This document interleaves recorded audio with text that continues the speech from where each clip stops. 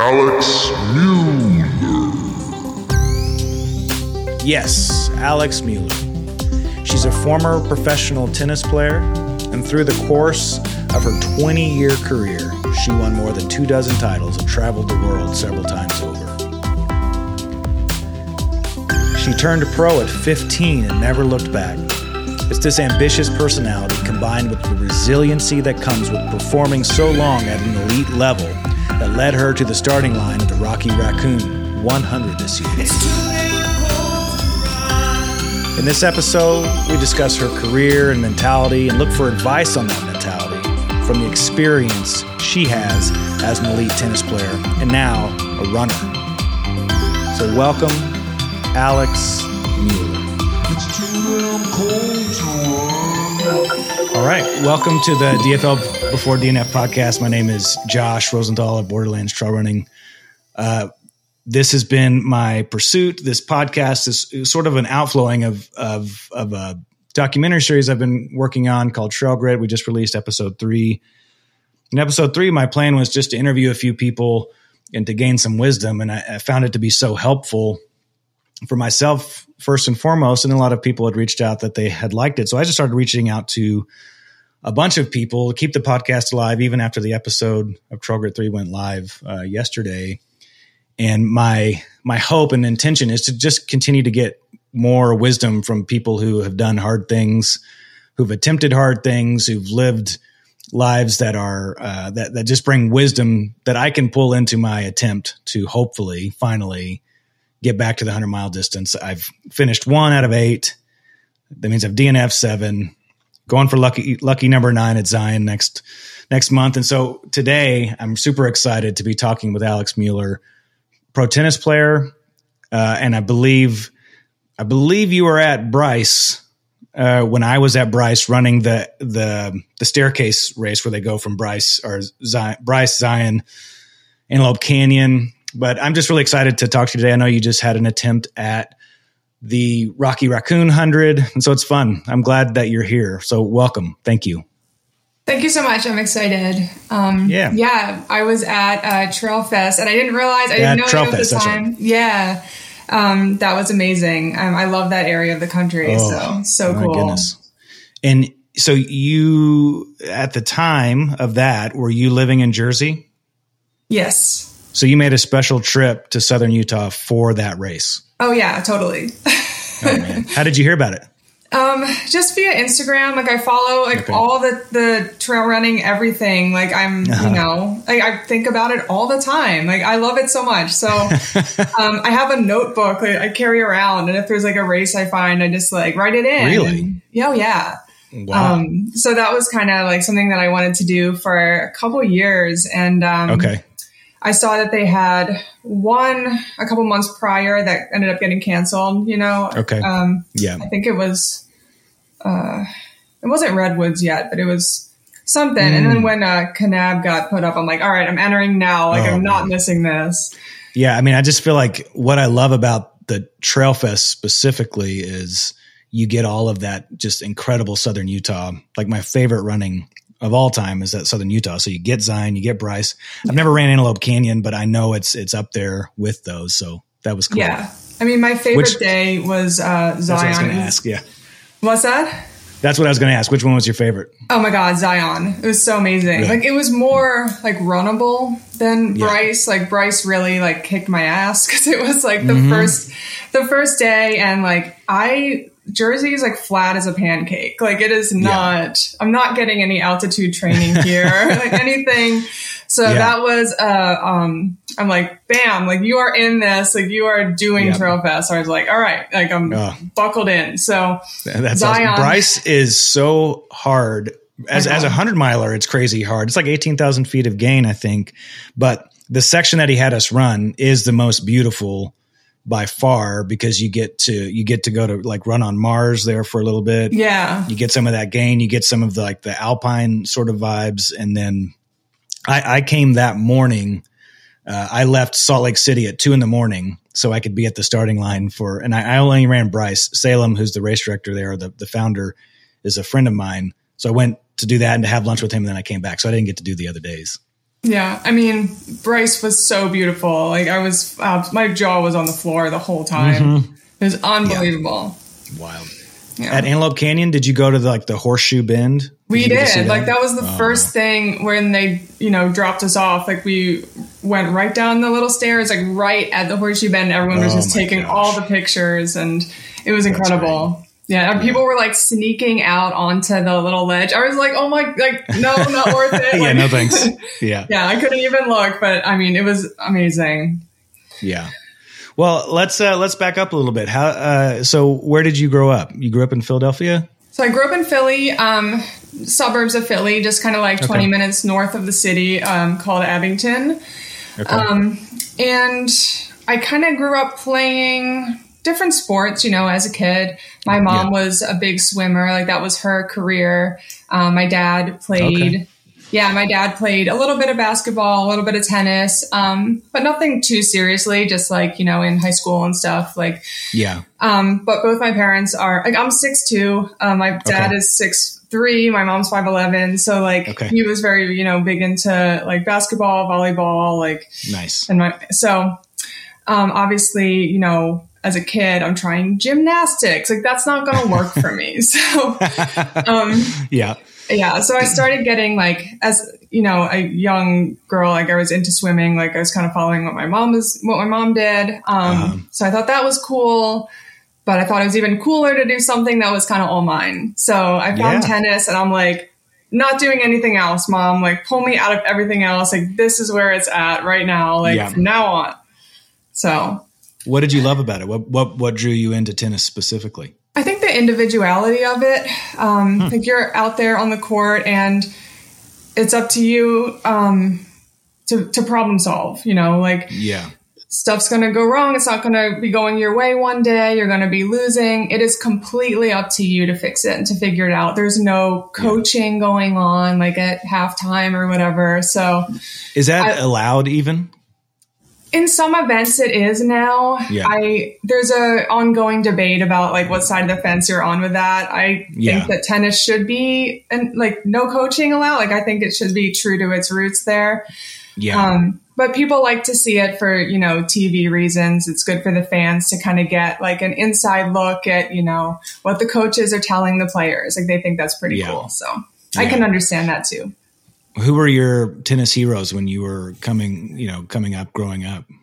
So I was in the era of Anna Kournikova. Yeah. She was I know all the guys loved her, but like I loved her.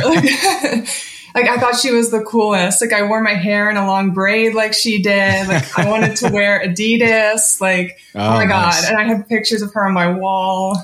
I mean, just a quick snapshot. That's the power of athlete sponsorship right there. She had on Adidas. You want to buy Adidas. That's why they invested in her. 100%. And I'm like, what racket is she using? I need to have that, like obviously. Yeah. Oh man, that's great. So you were, when did you become like super competitive in tennis? High school? No, earlier than that. Okay. I kind of started, I picked it up pretty quickly. I was a pretty quick learner with it. So, I guess coaches and like, my parents were kind of like, hey, she kind of, has a talent for this. Like, let's, put her in some tournaments and like see how that goes. And if she likes it, and obviously they never pressured me to do anything like that. But, probably 10 years old, I was already playing national tournaments. Oh, wow. In my age group. And then it kind of accelerated quickly. And I was 14. I was playing, I played junior US Open. When I was 15, I ended up turning pro. I beat. And what's the definition of turning pro? Essentially, you're competing in professional tournaments, or is that a money thing? Like you're making cash. Well, it's kind of a weird thing because you can not officially turn professional, but you can still play in professional tournaments, but you just can't receive the prize money. Okay. So you are maintaining your NCAA eligibility if you decide to stay an amateur. Okay. And I know it sounds like a big fancy thing, like to turn pro, right? Like, right. It's could not be further from the truth. So this is actually a funny story. I knew all along that that's what I wanted to do. with my life. So every time you go to a pro tournament, there's a little form you fill out when you get there, kind of like a check-in form, and you have to just check a box next to professional or next to amateur, and that's it. But once you check professional, there's no going back, right? And meaning you're not playing in college. If once you check that box, you can't play in college. There you go. Yeah, I mean, you're just forfeiting your eligibility right there. Wow. So simple, such an easy weird, mistake. Right? It could be an impulsive. Yeah. Yeah. So I got to a tournament and I was like, I think I was 15. I was like, screw it. Like professional. Didn't tell my parents at all. Did not talk to them about it. And I called them and I was like, hey, guess what? Like, I just turned pro. Like, dead silence. Like, oh gosh. They're like, you did what? I think they were not very pleased with me for a while without, I basically forfeited a full ride scholarship. College scholarship. That's what as a father, though my oldest is 10, I just think I'm saving for college for him. And there was my ticket. Yeah. So I think in the back of their mind, like they knew that that's what I wanted to do. And maybe I would have ultimately, we would have made that decision together. But, there it is. There it is. All right. And so that was 15. And so now you're a professional. How's that playing itself out, in your everyday life? What's that like to be? I played professionally for the better part of 20 years. I'm 36. I just turned 36 on Valentine's Day. Oh, nice. Happy birthday. Thank you. Mm-hmm. And I probably played my last tournament about a year and a half ago. Okay. Yeah. So over the course of that time, I played in so many countries. I won 28 titles. I got to be ranked 130 in the world. And just made memories that, are invaluable, I wouldn't have traded it for the world. It was the best, I mean, it had its ups and downs. I was on the road 40 weeks a year, goodness. Forming any sort of relationships at home is not easy to do. But what's it like being on the road? Are you on a bus? Are you fly? Is it all fly dates? What's that like? It's mostly flying. I mean, the schedule is pretty much all over the place. Like you can country hop every week, so you really rack up those miles. Got it. So you still like a platinum member to this day? I know, right? Yes. Which helps out with, my newfound love of traveling for races. Oh yeah. Yes. Yeah. That's great. Yeah. So you, where does ultra running come in? I feel like it's maybe rare to hear a professional athlete, though. One time I was running Zion and I ended up running next to a guy who used to play for the Baltimore Ravens. Oh, no way. And he was running a 100-miler and we chatted for a while. A similar conversation. You were an elite performer in another sport. And then how do you end up moving to ultra running? What I like about ultra running specifically is, your peak age could be like 45. So, right. And I'm 41. So like, I'm still enjoying this sport quite a bit, but what's the transition? Like, where does ultra running even make its way? And how do you have time to even think about it when you're a professional tennis player? Was it at the end of your career? Like, how did that happen? Well, I always kind of incorporated running into my training for tennis. Like I would run a few times a week, but like mostly track work and stuff like that. So it was never really getting into the long distances. Toward the end of my career, I entered, my first 5K, like as it goes, like you start and you kind of get the bug a little bit. And, I entered my first 5K and I won overall female. And I was like, oh, like I can do this. So like, I've been a competitive athlete my whole life. So it's like part of my identity to want to compete. But like, we also all have the desire to be successful with what we're doing. So like right away, I'm like, damn, like that's pretty cool, So, and then you're like, all right, like there's a 10K, I can try that one. And, the main thing I wanted to do when this all started was do the Brooklyn half marathon. I know that sounds so random and bizarre, it does. But like, if you live up in that area, it makes sense. And Brooklyn's maybe, super cool. I guess. But I saw it on Instagram and I was like, how cool would that be to run a half marathon in Brooklyn? Whoa. Like, yeah. And I was like, all right, I'm just going to do that. Made it. I'm just going to do that one time. And then I finally did it. And I was like, oh my God, people that do marathons are like out of their minds. I'm like, yeah, no way in this or any universe could I do a marathon. Like what? Yeah. Like no way. I couldn't walk for like a week after the half. Like I didn't train really. I didn't know what I was doing yet. Yes. So, yep. But then you sign up again later that night, you know how it is. Right. Yeah. So you signed up, what did you sign up for next? Do you remember? I think it was the Philly marathon maybe. Okay. And it was, I don't know exactly. I think it was, and it was far enough away that I was like, by that time I'll just be a machine, like I can do it. Yeah. And the future version of yourself is always going to be amazing. Oh yeah. Whether or not it actually is. Oh yeah, totally.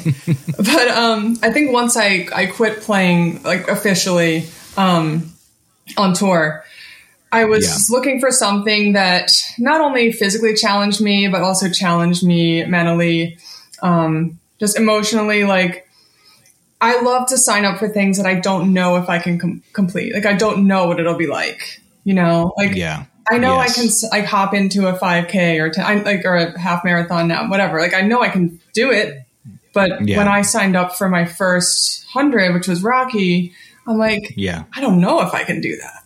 Like I don't know what that's going to be like at all. So I hired a coach right away. I'm like, I need help. Who did you hire previously? Gags, Michael Gagliardi. Okay, nice. I've not heard of him. How'd that go? He's awesome. Like, he's like a really kind of famous around this area. Like he just he does ultras, and I think he did Tahoe 200 one year. Like he has his own podcast too. Like he's a really cool dude, and like I can text him or call him with like any questions, and he's just been awesome. Kind of like paving the way for me to understand like how ultras work and stuff like that. But, knowing that you're so ambitious and so competitive, what is your ambition within trail running? Is it hobby for you, or do you feel like you want to lean in and see if you can be, a competitor at a high level? Well, it started as a hobby, but now that I have more time to focus on it, like I would love to see how well I can do. I would love to just really, like you said, lean into it and see, where my potential is, what's possible. Yeah, absolutely. Yeah. And I think what's cool about trail running that really grabbed me is when you're playing tennis on tour, you might play the best match you've ever played, but your opponent play a little better than you that day, and you still lose. And the bottom line is you lost the match. So you're going back to your hotel, you're packing up, you're booking a flight, and you're out of the tournaments, and you're going to a new location, starting from round one again. And there's very little reflection on how well I actually did play, even though I lost. And I think what's cool about trail running and ultra running is the thing that's cool is the whole race. Like, obviously you want to get to the end. You don't want to have a DNF. It happens, but you want to finish. Right. But the whole thing is the cool part, And I love that so much. Yeah. Yeah. And so then you taking that into Rocky, which was, for those listening who didn't see footage of Rocky, what an absolute mess that was. Yes. I don't know. I don't know. Did Andrew Glaze finish? I don't know who finished. Oh, of course Andrew Glaze finished. I'm actually interviewing him later today, but my buddy Matt Johnson, who I'd interviewed recently, he twisted his ankle, DNF'd at mile 80, but just the footage coming out, like 17 inches of water or something like that. Yeah.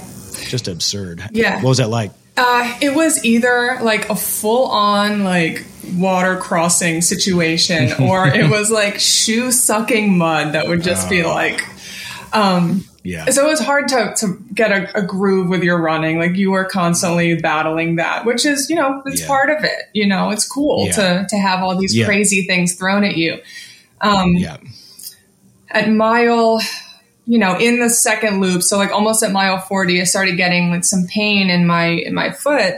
And then when I finished the second loop and I got back to camp, I took my shoe off and was trying to change socks and whatever. And I stood up and like, I almost fell down. Like I had like, it was so black and blue. I think I strained it trying to like yank it out of the mud somewhere. Oh my gosh. And I'm like, I can't walk anymore. So it was just like a complete like physical issue that caused me to stop. Like mentally, I wanted to go. Yes. Like, I'm like, I can go. Like I can do another one, like I did not want to stop. So that was the positive that I'm taking out of it. Like mentally, I was fresh to keep, like I was going to finish, And what mile did you say? 40. 40. Mm-hmm. Okay. And so that you pulled the plug there. Oh yeah, I had to. Like I couldn't even walk to hand in my chip. Like I had to get someone else to do it. But like I heard that even seasoned Rocky Raccoon finishers didn't finish. Like it was like 55% DNF rate, which is pretty high for there. Yes, for there especially. Man. How did you? Why Rocky Raccoon? How did that one come on your radar even? I heard it was a good one to start with. The elevation isn't crazy. You have the camp to go back to every 20 miles. So you have your stuff. It's kind of like a comfort feeling, Yeah. And maybe being in Jersey, with you saying that it's flat, you can probably get some very legitimate training that's similar, if not close to the course itself. Yeah, like I wasn't super intimidated by the elevation, so I felt like, okay, if I can do the distance, I can do it, Yeah. And so where do you go from here in terms of your 100-mile ambition? Do you have another one on your radar?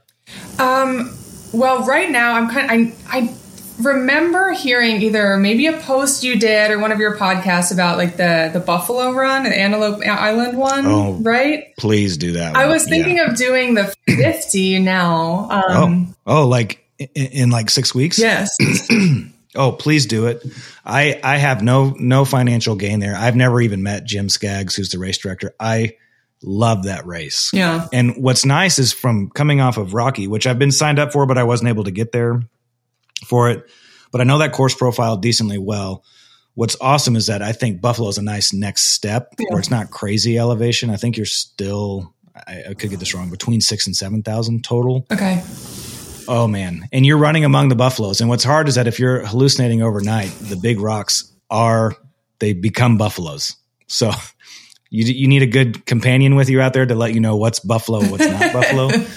But I think that race, I'm going to be out there for it just because I'm so stoked and I've got some buddies running it. That's a good race. I hope you do. Yeah. I'm like, I look at it every day, like ultra sign up. And I was like that's like, like the hobby at night, like peruse ultra sign up. And And with the 50 miler, so the 100-mile course is two 50 milers. So you get to see the whole thing. Yeah. I don't remember when it starts. He's pretty loose. You could start on the day with the 100 milers if you depending on how fast you think you'll go, or you start the next morning. Okay. So you may not at a 50 miler, which I've done that 50 miler, I think twice.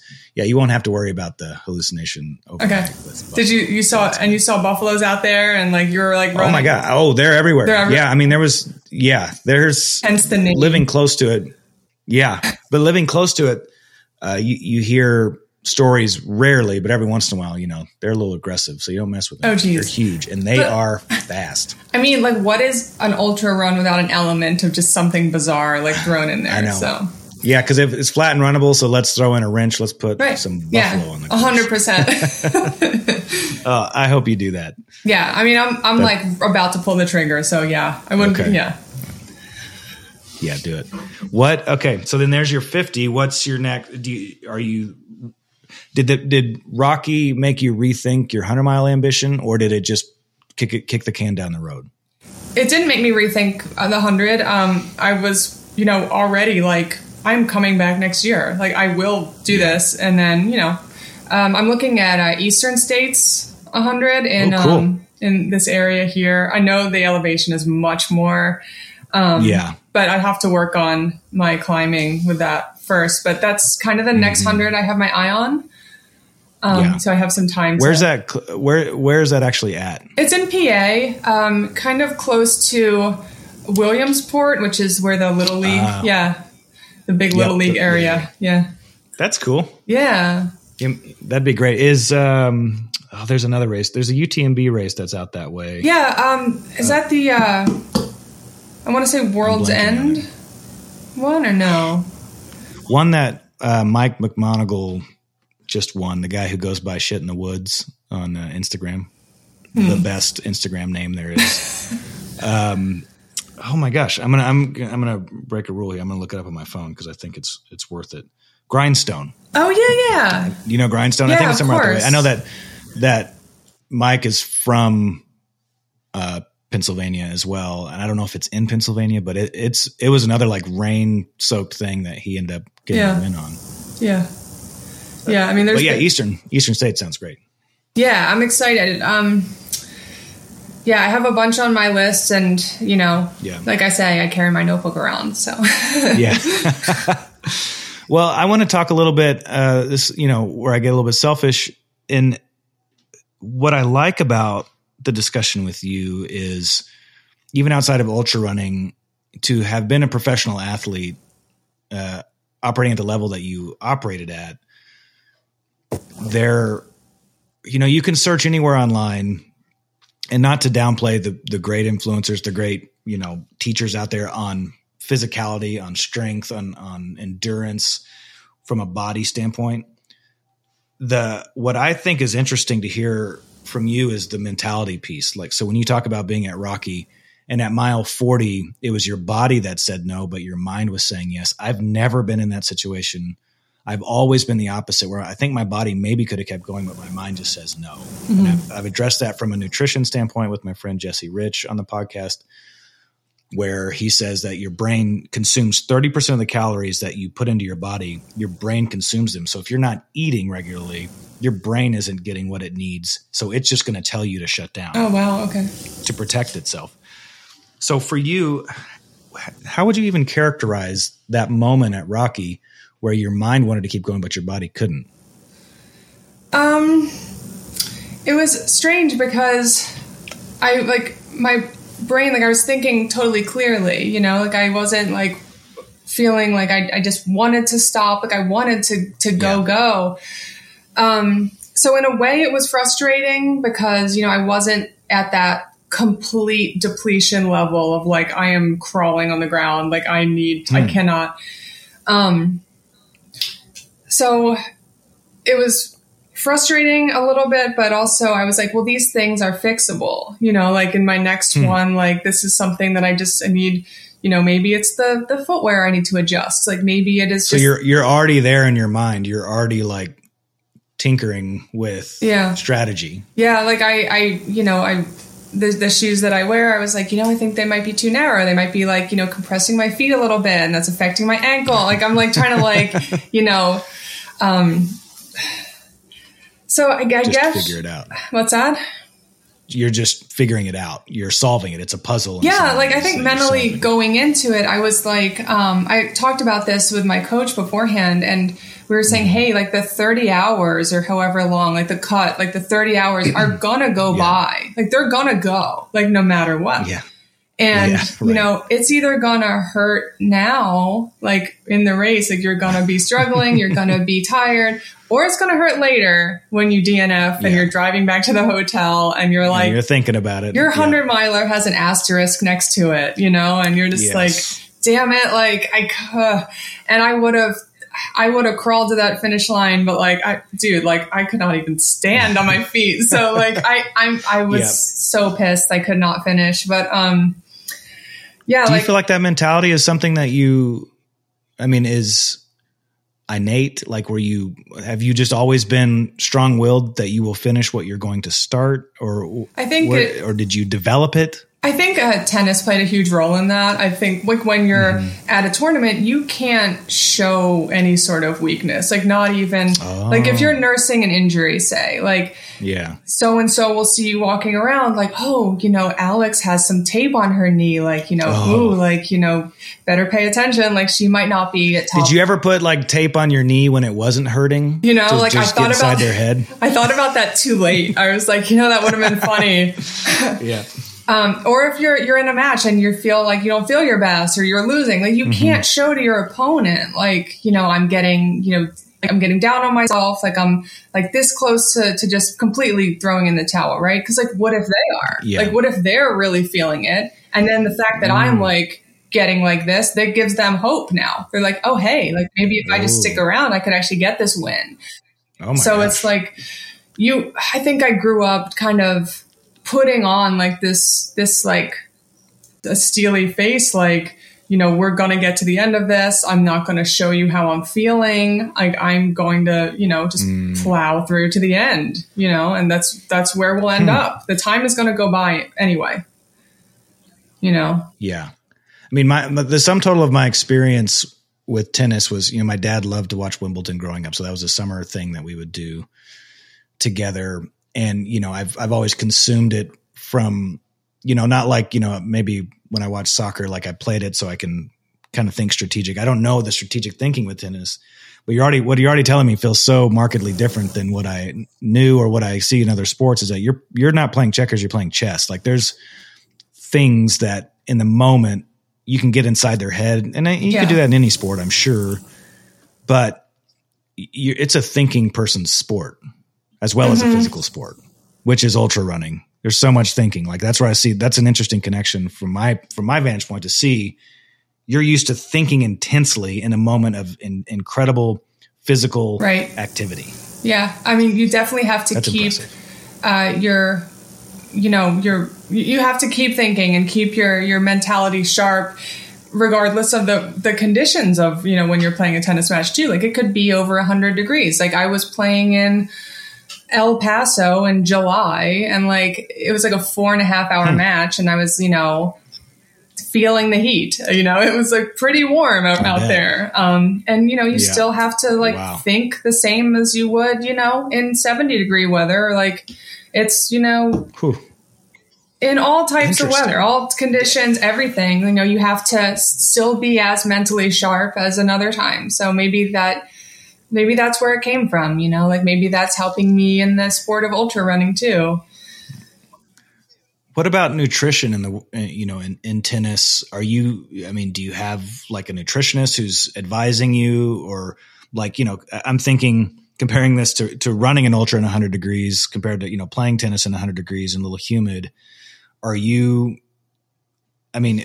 you been taught how to think in those situations? Because I hadn't. And so I had to have a DNF to learn how to drink water better. I definitely think my background helped me. When I would go to a tournament in the summer and like extreme heat, I'd be like, okay, I need to have my Pedialyte. I need my coconut water. I need my liquid IV, like my pickle juice, like everything that I know worked for me.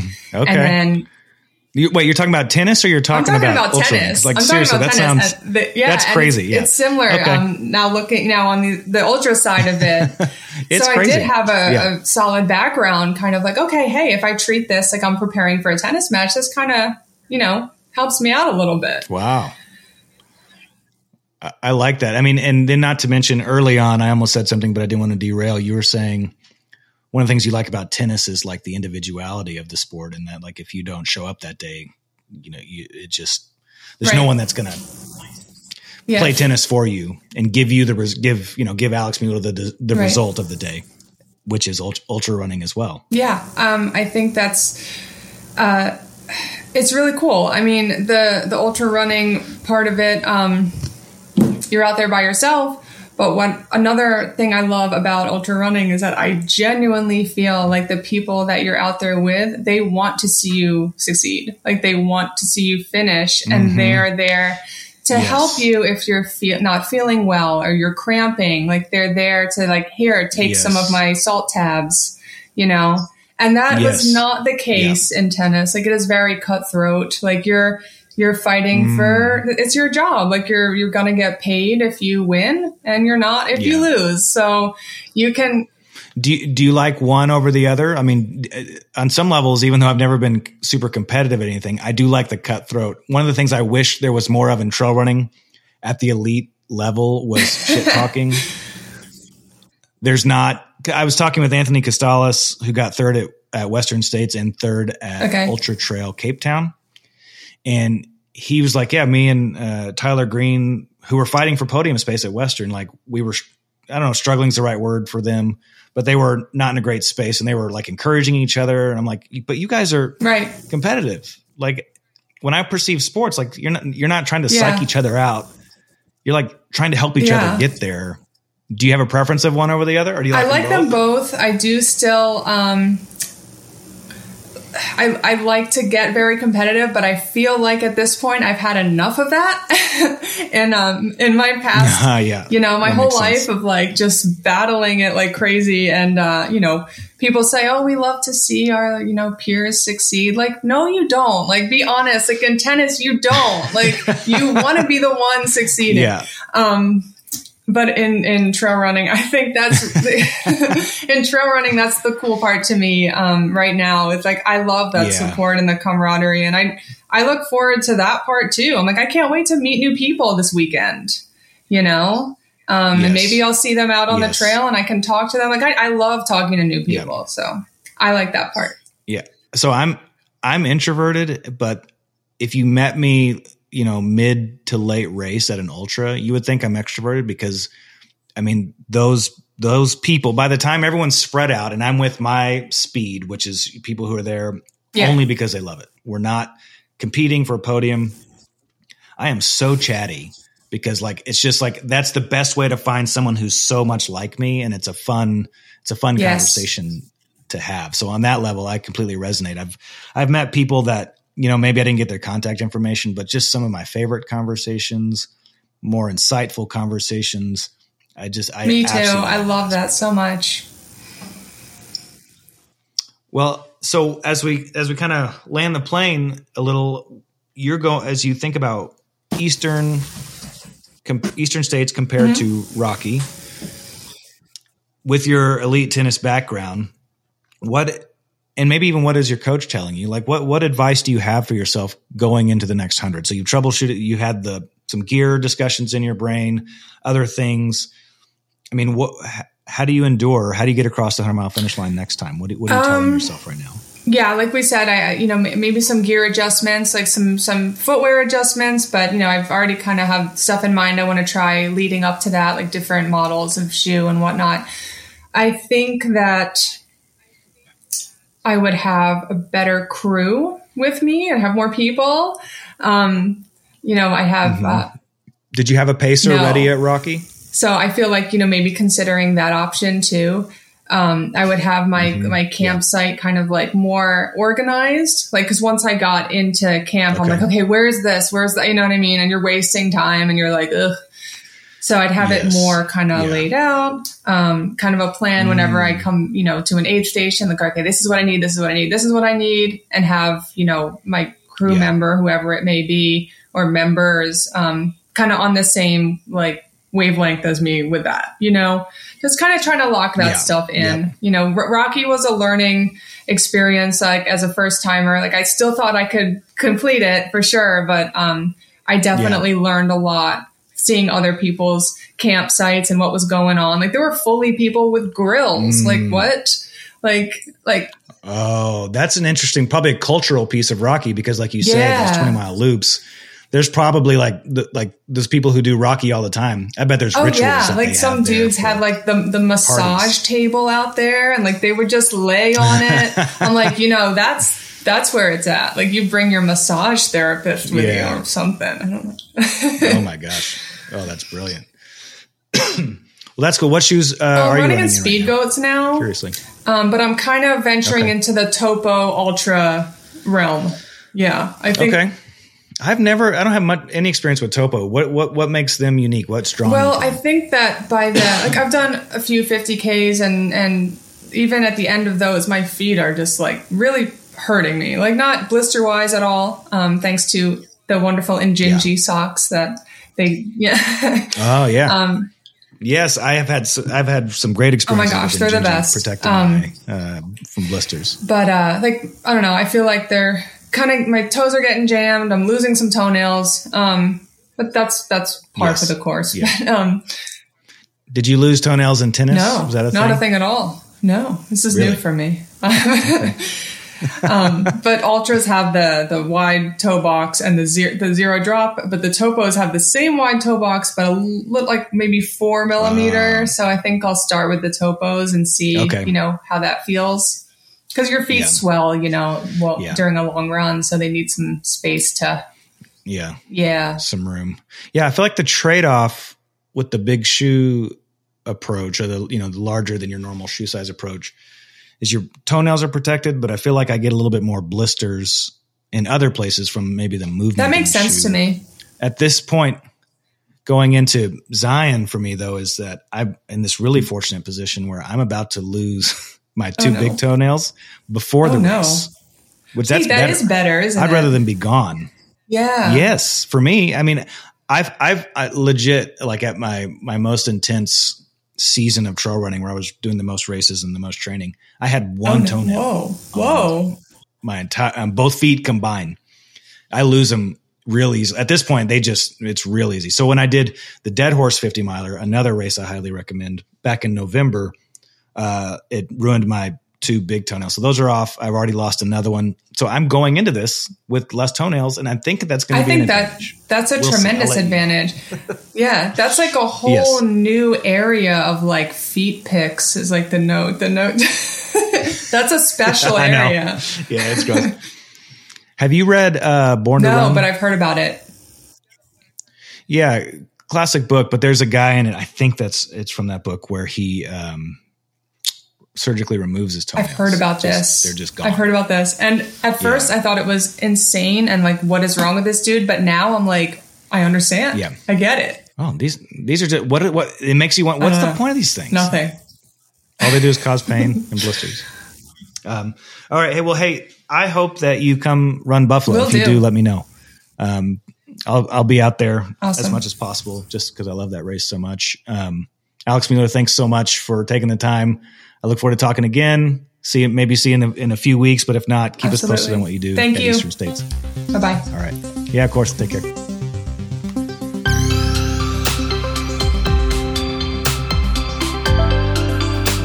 It's too damn cold